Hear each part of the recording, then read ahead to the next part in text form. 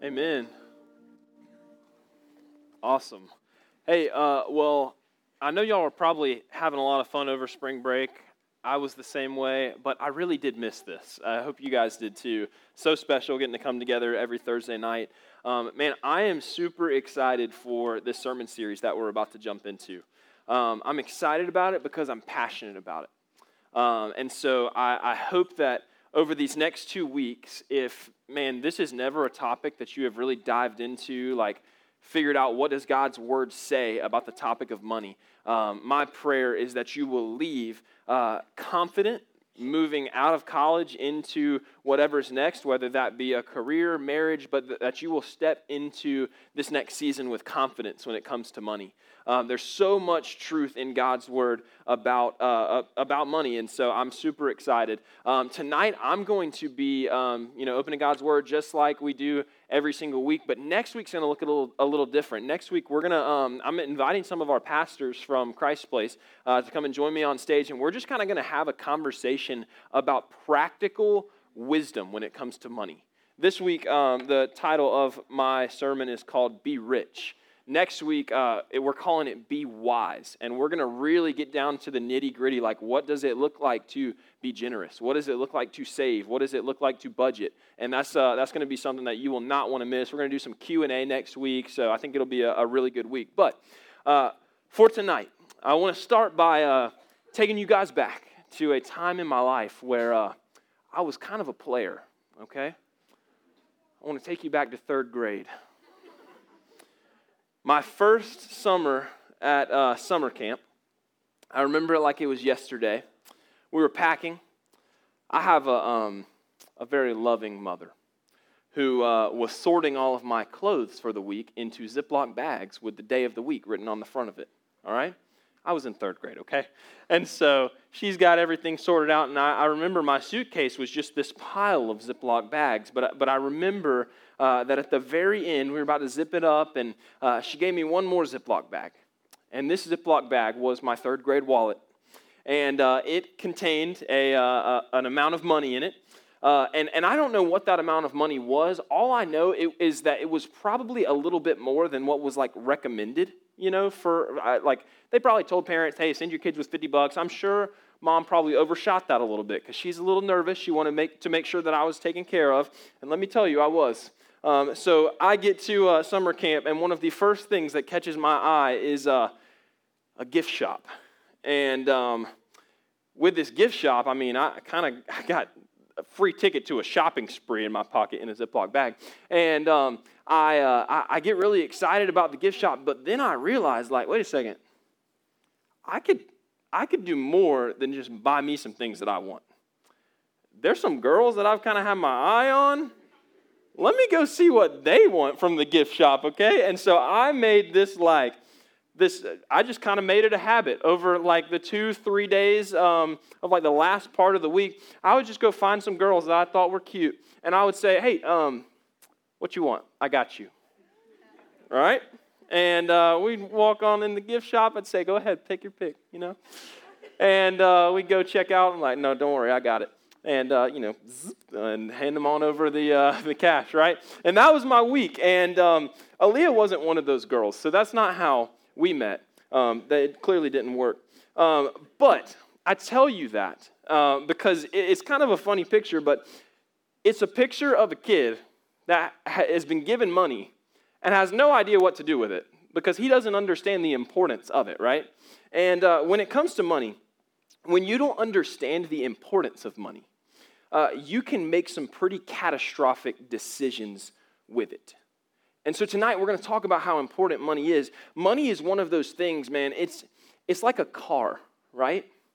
It's a useful tool, and when you know how to use it, you know what it's used for, you know the rules that surround it, you can make some pretty good decisions that'll make your life better and can make the lives of other people around you better, right? But if you don't know the rules, if you don't know how it operates, if you don't know how to take care of it, then what you're doing is when you're using it, you are putting your life and the lives of other people around you in really big danger. So money is important. I think that's a great illustration. But seriously, when I say danger, you're probably like, okay, that's a big statement. But I want you to know that I'm serious. And God's word is serious about how money really can be dangerous if you don't understand it. Marriages have been ripped apart because husbands and wives cannot get on the same page about their finances. Like if I'm ever lucky enough to do any of y'all's premarital counseling in here, we're going to sit down and at length we're going to talk about what it looks like to be on the same page when it comes to money, right? Like it's so important. But not just marriages, families. Like there are families that have been ripped apart because of money, because Nana died and this family's divided about how to settle the estate, right? Like it will literally turn a family into a civil war. Like money can be a big deal. And you're probably going, well, why does this matter to me as a college student? Like I am broke, right? Here's why it matters. Some of you guys in here make money. How many of you make money? You have a job that is recognized by the government. You pay taxes, not like under the table kind of thing. Awesome. Okay, good. How many of you, just no shame, you are giving money and you are proud of it? Let's go. Let's see those hands. I know you are proud of it. Awesome. See, look, some of you make money. Some of you are giving money. But here's the thing. All of you spend it, right? Like everybody spends money. You're going to college. All of you spend it. And when you're in this stage of life, whether as a college student, whether you're making money, whether you're being given money, you are spending money. And what you're doing is you are developing habits now that will follow you out of college.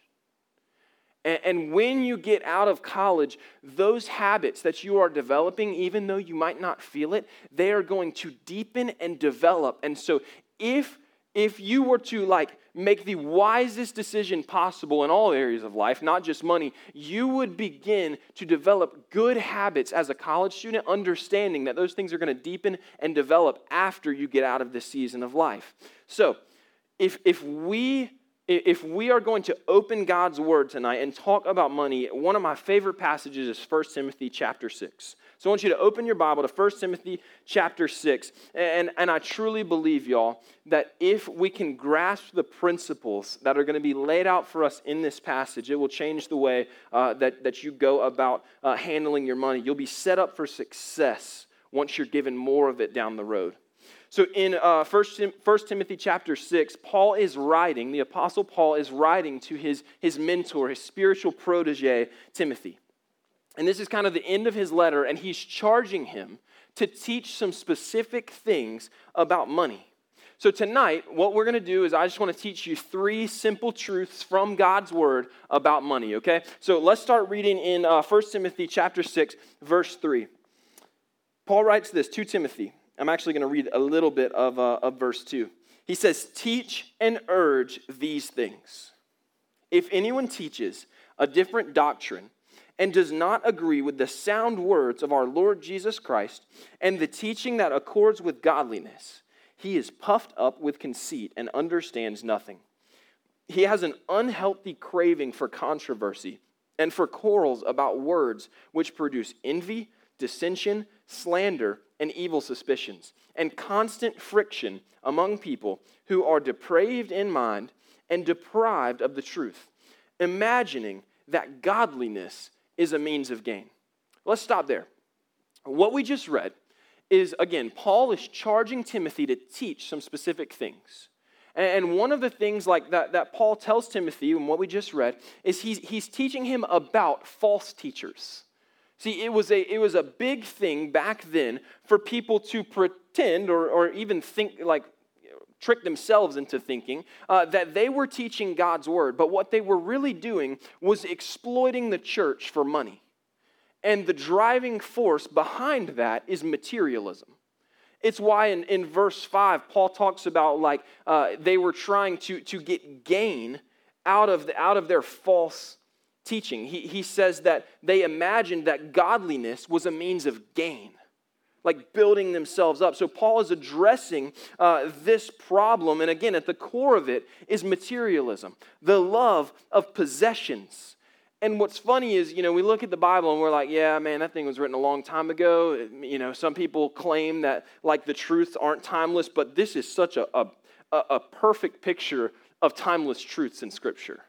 Because this problem of materialism, it exists just as much, actually probably 10 times more today than it did back then, right? And so Paul is addressing this idea of materialism. Let me give you the first truth tonight is this. Money misunderstood is dangerous. Money misunderstood, it's actually money misunderstood is deceptive. Money misunderstood is deceptive. That was a spoiler alert for point 2. Money misunderstood is deceptive. See, here is where we misunderstand money, y'all. When we think that it is the ticket to true contentment. That's what materialism is. It's the thought that the more money we have, the more content we can be. The more money we have, the more content we are. And Paul, in the very next verse, in verse 6, he's going to counter that position.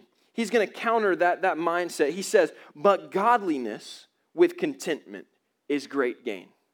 But godliness with contentment is great gain. See, Paul counters that assumption that more money means more contentment by pretty much saying, you think more money means more contentment and greater gain? No.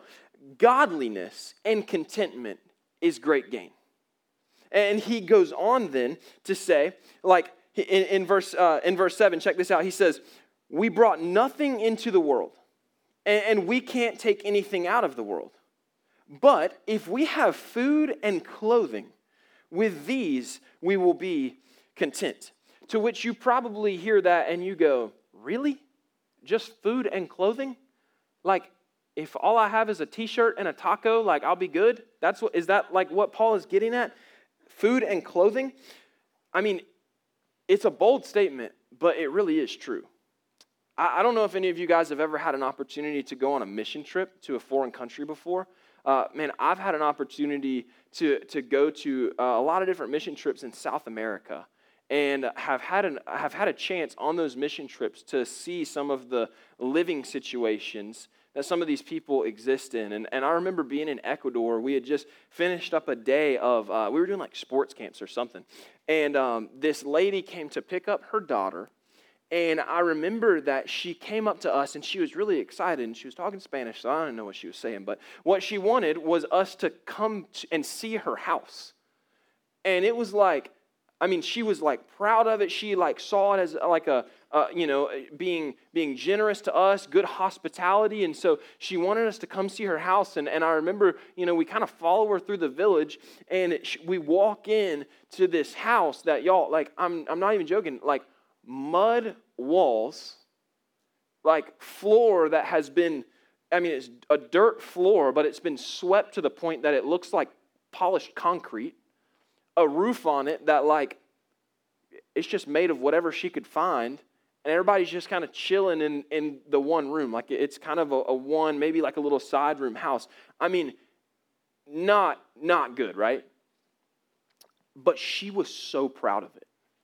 Like she was genuinely, like she had so much joy, like this joy that I'm like strangely, weirdly jealous of, because she's got nothing, yet she's content. And I think that, y'all, this is what Paul is getting at here, right? Like he says, yeah, just food and clothing. Here's the thing. People like that, they know something that we don't. They know the secret to being content in any and every situation. And this idea of being content with just food and clothing, like that's so foreign to us. And do y'all know why that is? It's because we have so much already. Like it's because of all that we have here. Like we really are so blessed, and we grow numb to it. As I was studying for this sermon, I came across this really interesting study. The title of it was, "Can You Buy Happiness?" And what this study found, it was done by some psychologists. These psychologists found that the ideal salary for happiness was about $75,000, according to them. That was done back in 2012, so I'm sure it's changed now due to inflation, but just follow the principle, right? So back then, $75,000 was like the salary that they claimed would like maximize your happiness. Y'all know what the law of diminishing returns is? It's like over a certain point in time, the returns will start to get less and less and less. Basically, that's what they're saying. That, yeah, you hit 75,000 and that might maximize your happiness, your joy, but every step of the way after that, that joy that you get from a little bump in pay gets less and less and less and less. And what happens is that since happiness decreases after we surpass that certain amount, whatever it might be, we keep reaching for more, thinking, oh, if I can just get more, that'll satisfy me. Like that will kind of be the thing that gets me back to feeling the way that I used to. But again, those returns just keep getting less and less and less. The problem is how much we really do have. Let's read in verse 9. Timothy writes, Paul writes, he says, but those who desire to be rich fall into temptation, into a snare, into many senseless and harmful desires that plunge people into ruin and destruction. Well, let's stop there. See, we live in this society where we are always after more. We never have enough. It's kind of like, what I just said about that magic number that buys happiness. We never have enough. And according to God's word, that is a trap. Like a snare is literally the word that it says. It says those who desire to be rich, those who want more, fall into temptation, into a snare. So we got, my wife and I got a puppy about, how is it? A little over a year now, so maybe like a year and a half ago. And since we have had this dog, y'all, it has, boy, what a journey it has been. But one word that he is not fond of is the word crate, okay? He does not like the word crate. And the reason is crate's where he goes before we both walk out the door and, go do whatever, right? And so when I say crate, what often happens, sometimes, he's getting a little better, but what often happened, especially used to happen, was I would say the word, hey, Remy, go to your crate, and he would immediately make a beeline to the furthest place in the house that he could get from his crate, okay? You get that, right? And so we started to go, this is really annoying. We don't want to chase you anymore, so that word crate, we changed it. We turned it into the word blueberries because he loves blueberries. So now we don't say, Remy, go to your crate. We say, hey, Remy, you want some blueberries? And we, get some blueberries out of the refrigerator. And we're like, hey, you want some blueberries? There you go. They're right in there. And sure enough, there he goes. He gets in there. He's like, blueberries, no way. And then he turns around. He's in the crate. And you look at that and you're like, that's a dumb dog. He is dumb. But here is the thing. Every single day, we walk out of our house, and the enemy's like, blueberries. And we're like, no way, let's go. Until we get to the point where we realize that according to God's word, it's a trap. Like he puts these things in front of us that draw us in, material possessions and money, and according to God's word, it is a trap. And lots of us, literally the words used are, it takes us to ruin and destruction. And a lot of us think when it comes to that, like, man, I don't think that I could ever get to the point where those things would cause ruin and destruction. Chasing material things, like, there's no way. But then you look at people who have walked down that road. Y'all know who Nicolas Cage is? National treasure, right? So Nicolas Cage, at one point in time, turns out, his money management skills, even worse than his acting. I don't know how that can be the case, but so at one point in time, though, Nicolas Cage was one of the highest paid actors in Hollywood. He was earning up to $40 million per year. There was a point in Nicolas Cage's lifetime where he got up to $6 million in debt. $6 million, like, more than any of us I'm sure, go make good money, but more than I will ever make in debt, right? So, it's just crazy to see, like, you walk down that road, you're given all of that, and look what happens. This is a crazy one. Michael Jackson Michael Jackson died in like his 50s, I think. He was on pace to make like $400 million in his life. But you know what Michael Jackson was known as? He was known as the millionaire who spent like a billionaire. That's literally what he became known as. He got to a point in his life where he had over $300 million in debt. He died with debt. Like, you see this hole that people walk down, and it's a trap. That's what I'm trying to communicate. It is really a trap. Like, some of the most depressed people on the planet are people who have the means to acquire anything that they want, but they can't get what they want from what they acquire.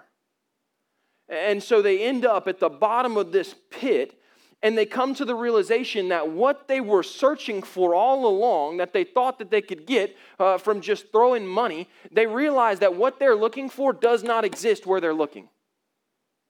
Like, it's dangerous. It's a trap. The wisest man to ever live, King Solomon, also the wealthiest man to ever live, wrote this book called Ecclesiastes. If you've never heard of it, it's very depressing, but you should read it. Because what Solomon does is he goes and he basically like spends this book recording this like existential search for meaning. And in Ecclesiastes chapter 5, verse 10, again, the wisest and at one point in time the richest man in the world wrote, "He who loves money will not be satisfied with money, nor he who loves wealth with his income. This also is vanity." I mean, how crazy is that? One of the richest men to ever live writes those words. I go back to the point that we started with, y'all. Money, misunderstood, it deceives you. But here's the second thing. It gets even worse, actually. While money misunderstood is deceiving, money worshipped is dangerous. Money worshipped is dangerous. Read with me in verse 10. Paul says, "For the love of money is a root of all kinds of evils. It's through this craving that some have wandered away from the faith and pierced themselves with many pangs." Now, you guys have probably heard this verse before, right? This verse is it is almost always misquoted to saying money is the root of all evil. But that's not what Paul writes. Paul says the love of money is a root of all kinds of evils. Here's what Paul is saying. He doesn't say it's wrong to have money. He says it's wrong to worship money. See, the way that we were designed is to love God and love people and use money as a means to that end. That we're supposed to use money to help us accomplish that goal. But what a lot of times we do is we use money. We love money and then we use God and use people. We get it backwards. And it's so easy, especially for college students, to get there. It's so easy to make money your only ambition now. Why? Because everything you do, like your whole schedule is built around like getting the degree that's going to earn you this future salary one day, right? Like it's always in the forefront of your mind, and so it's so easy for you to get there. And you think like, yeah, that might be a problem now, but once I get it, like once I get that salary, I'll be good. But Paul refers to the worship of money as a craving. In other words, it's like an appetite. And if we learn anything around Thanksgiving every year, it's that an appetite is never satisfied. That's why you can sit down for Thanksgiving lunch and like stuff your face for an hour, and then 6, 7 o'clock rolls around and your mom's like, "Hey, why don't we take some of that turkey and put it inside of a roll?" And you're like, "That sounds fantastic. Let's do it," right? Because your appetites are just never satisfied. And that's what Paul compares the worship of money to. I love the imagery that he uses here. He says the love of money is a root of all kinds of evils. When I was little, like 9, 10-ish years old, my family took a trip out to California. Nevada-ish area. We went to Yosemite. And I remember on that trip, we explored some of the areas around, but one of the coolest things, y'all, was these sequoia trees. Has anybody ever seen the sequoia trees? Oh wow, y'all, you got a picture of them. Thank you so much. Did you do that? Great. So that's that is a picture of the sequoia trees. And these trees are known for their size, for how big they are. These trees, there are some trees at the base of them. They've been hollowed out, and full-on cars can drive through the base of these trees. Literally, I just remember, as a 9, 10-year-old, it's still burned in my mind how big these things are. Here's the crazy thing. No matter what kind of tree, as big as these, as small as the ones that we see outside, each and every one of them, they started with a root, right? And Paul says that the love of money is a root of all kinds of evils. He's saying that, if you love money, today, tomorrow, the next day, it might not feel like your heart is being taken captive. It may not feel like you're falling into a trap, but here's the thing. Roots grow slowly. Over time, it is growing, it's festering, it's becoming something huge. I watched this incredible video, I think it was 2 nights ago. Leah and I were watching it together. Are y'all familiar with Dude Perfect? Yeah, me too. They're crazy. It's so cool. I'm a huge Dude Perfect fan. I had no idea this backstory that was going on with Dude Perfect. So there's this company called I Am Second that posted this video of Tyler. Y'all know who Tyler is? Bearded guy, gets real excited. Tyler filmed this video alongside of his wife, Bethany. This company, I Am Second, it's a Christian company. They film people's testimonies. So, man, this is such a perfect picture of this verse. Tyler sits down, started asking him some questions, and he goes into explaining how when Dude Perfect started, he and his buddies, the 5 guys, I think it is, they were students at Texas A&M. They were college students. And I think they were in a Bible study, and they just decided one day that they were going to go and film this video of them making a bunch of trick shots. And they did. And about 2 days later, I think it was Good Morning America, calls them and is like, hey, we want to take your YouTube video and put it on our show. And they're like, yeah, that's fine with us. And so they do. And that video just absolutely exploded. It went viral. So these guys are like, man, we should do this a few more times. And so they did. They slowly kind of started to put some videos together. And I think it was maybe the 3rd video that they made. A company approaches them about putting their video in a Super Bowl commercial. Crazy, right? College students. This company approaches them, they're like, man, absolutely. And it was, it was kind of, it was all easy from there. Other companies started to approach them, and Tyler's talking about how, man, this thing really started to take off. But he told this story that I'm unless you've seen this video, you probably had no idea what was going on beneath the surface.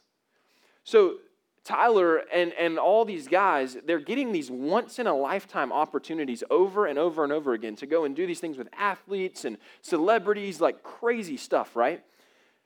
But here's what happened. They started to put Dude Perfect first. First above their family, their wives, their kids.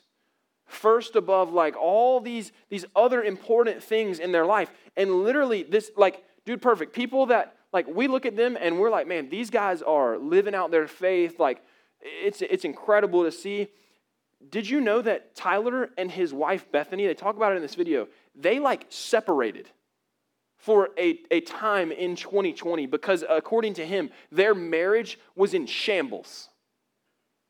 Turns out he's like, man, I don't think I ever truly gave my life to Christ, and I have been putting other things in the place that Jesus should be having in my heart. And it was soon after that he gives his life to Christ, and now he shares the gospel at the end of every single one of their shows. Y'all, it's a root, right? The love of money is this slow-growing root that can turn into, not today, not tomorrow, not the next day, over time can turn into something catastrophic, something absolutely massive. In verse 11, Paul is going to continue to write. He says, But as for you, man of God, flee these things. He's talking to Timothy. Pursue righteousness, godliness, faith, love, steadfastness, and gentleness. Fight the good fight of faith. Take hold of the eternal life to which you were called and about which you made the good confession in the presence of many witnesses. So Paul tells Timothy in that moment, he says, Timothy, take hold of eternal life. Get your eyes off of the present, off of the here and now, and take hold of, start looking to eternal life. Because here's what Paul knows. He knows that falling in love with the eternal life that is found only in Jesus is the only way to make sure that you don't fall in love with the temporary things of this world. You got to fall in love with the eternal life that is found in Jesus in order to not be sucked in, trapped by the things that this world offers. And it's so interesting. This is not just Paul didn't just come up with this out of his mind. Timothy, you should just focus on eternity. This is something that Jesus, this is directly a principle from Jesus. In Matthew chapter 6, you guys may have heard this verse before. Jesus is quoted as saying, don't lay up for yourselves treasures on earth, where moth and rust destroy and thieves break in and steal, but instead lay up for yourselves treasures in heaven, where moth and rust don't destroy, where thieves don't break in and steal. Jesus says, for where your treasure is, there your heart will be also. And he goes on to say, soon after that, he would say, you can't serve both God and money. Here's the thing. When money is the object of your worship, Jesus cannot be. When money is the object of your worship, Jesus can't be. There is one single throne in your heart, and it is occupied by one thing. And if it's something other than Jesus, then it's not Jesus. And Paul knows that. But check out what happens in verse 13.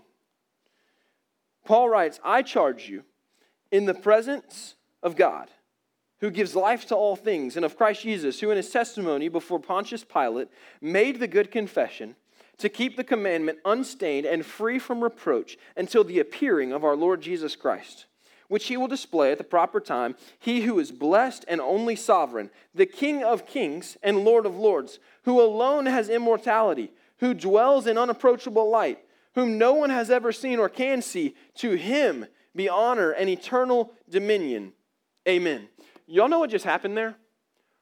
Paul is in the middle of teaching Timothy about money and false teachers, and Paul literally gets distracted by how good Jesus is.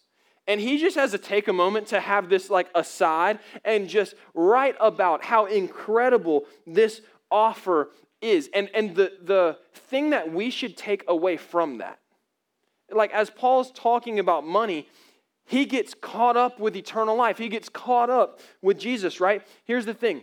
For you guys, this is something this is my heart, right? I don't want the way that you treat money to be a response to some sermon, to some talk. I want the way that you handle money to be a response to the gospel. That's what's going on here.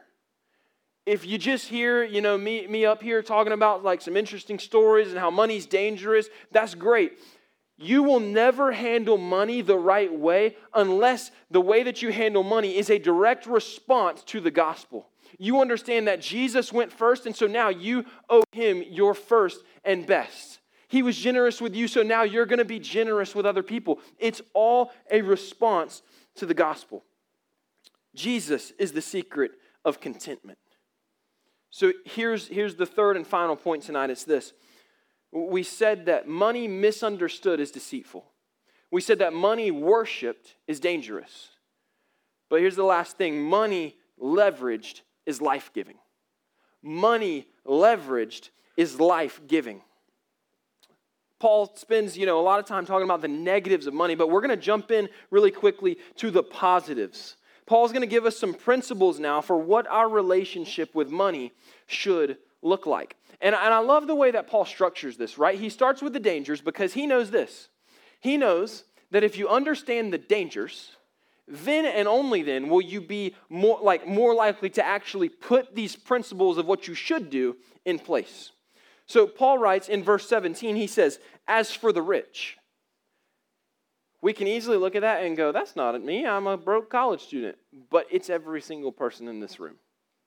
As for the rich, like literally by the global scale, every single person in this room is rich. Congrats, you're knocking it down. Like, great job, right? In 2021, the average adult worldwide made $23,000 a year. That equates to like $14 an hour. Like I did the math with some vacation days built in there. That's like if you can literally beat that salary at $14 an hour. So every single one of us in here, this is addressed to us. Paul writes, as for the rich in this present age, charge them not to be haughty, nor to set their hopes on the uncertainty of riches, but on God, who richly provides us with everything to enjoy. That's kind of interesting. What did Paul write there? He says, for everything to what? What does it say? Go ahead. You can. To enjoy. That was boring. Let's try it one more time. For everything to. So we're literally called to enjoy the things that we're given by God, right? We're called to enjoy, but we have to enjoy it in the right way. That enjoyment, that what we're going to read in a second, that life that is truly life, it looks a lot different than the world says it does. All right? So the first thing that Paul writes there is he says, don't be haughty. That's not haughty, that's haughty, like prideful, okay? And Paul is saying, don't be prideful. In other words, enjoying money doesn't look like using money to help you achieve status or get people to notice you. And there is a serious danger there. And I experienced it like last month. Let me tell you about it. So, Aaliyah and I and another couple of ours, good friends of ours, we went on a 3-day ski trip out to Colorado. And one of the things that we did was we rented a car. And we rented from Alamo, which, as far as I know, is like budget. I mean, at least I thought. And so we walk into Alamo. We're like, hey, here to pick up an SUV. They're like, sir, walk right outside. We're pulling your SUV around for you. So I open the door. I walk outside, and there sits a 2022 Jeep Grand Cherokee. And I was like, you have got to be kidding me. Where are the keys? So they, try to show me all the different bells and whistles, and I'm like, yeah, just, out of my way. I have a Jeep Grand Cherokee. And so, get in the driver's seat, and y'all, I was haughty, if that's how you even say that. Like, I was sitting at red lights, and I was like, you peasants, I'm like loving life in this thing. And then I come back to my Honda Civic, which is really nice. And what it did was it caused me to realize that, money and these things, it really can be dangerous. It can, poison your heart. Money is a very fragile foundation to be building a reputation on, because Scripture says it's uncertain. And if you don't even have to be an economy major, if that's a thing, to know that, right? Y'all understand what's going on with the market these days. It really is uncertain. In verse 18, Paul says, again, remember, he's addressing rich people. He says they are to do good, to be rich in good works, to be generous and ready to share. That turns the way that the world looks at money on its head. Notice here, Paul doesn't say, hey, Timothy, tell them, hey, you can't have money. That's not at all what he says. It's actually totally different. He doesn't say, don't take a salary. He doesn't say, don't have a big house. Matter of fact, he tells us, be rich. Be rich. But he says, be rich in good works. See, for the rest of the world, and this is where this idea of redefining rich comes from. For the rest of the world, rich means acquiring and accumulating possessions. But if we're followers of Jesus, we got to redefine what rich is, y'all. It's not just how many things can I collect. It's not how many, how much money can I gather, how much stuff can I accumulate. For the rest of the world, that might be what it is. But for followers of Jesus, being rich has everything to do with how you steward the possessions you have. You understand that everything that you have is on loan from God, and you are simply a manager of it.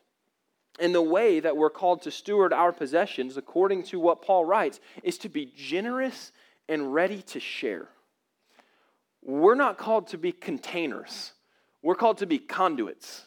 We're not just called to be something that we get money and money sits with us and we do with money whatever we want to do. We're called as stewards to be the conduit that gets God's money where God wants it to go.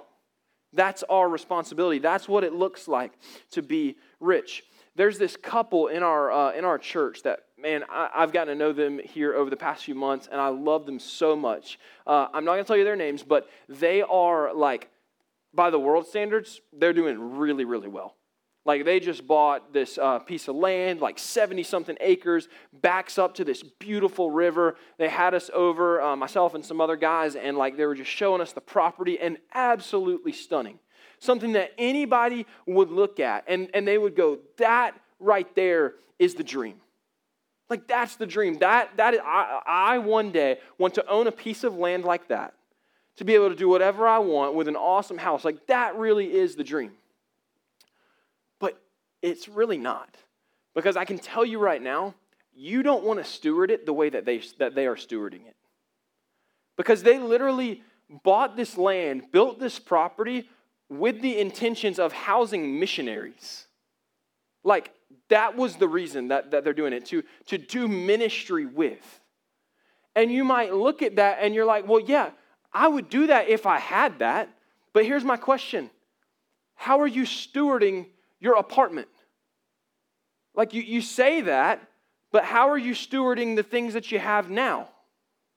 Right? That's what we have to ask ourselves. How are you stewarding the money you make, the car you drive, the place that you live? If you're not a good steward with a little, why should you be trusted with a lot? That's a principle that we see throughout Scripture. Let's read verse 19. This is the last verse we'll read. Band, you guys can start coming on out wherever you are. Thus storing up treasure for themselves as a good foundation for the future, so that they may take hold of that which is truly life. That which is truly life. We live in a culture, y'all, where people are under the impression that the more they have, the more of life they get to experience. And Paul flips this on his head. He says, no, if you want the life that is truly life, try making your investments in eternity by holding loosely to the things of this world. That's how we're called to steward money.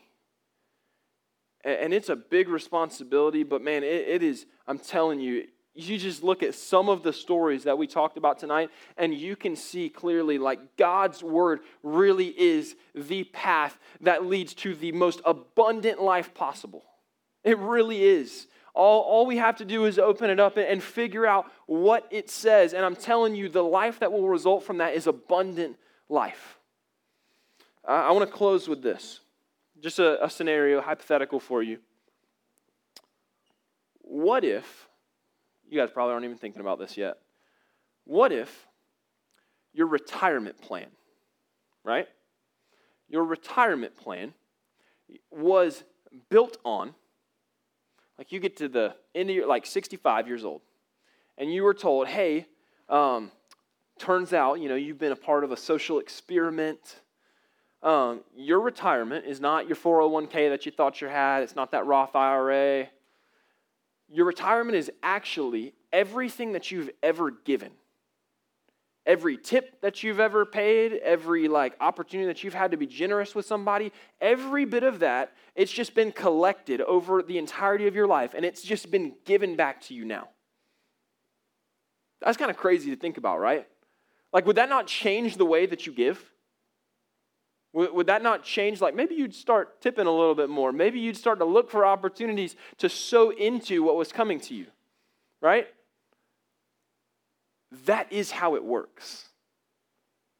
It really is. Not in this life, but we read it according to Scripture.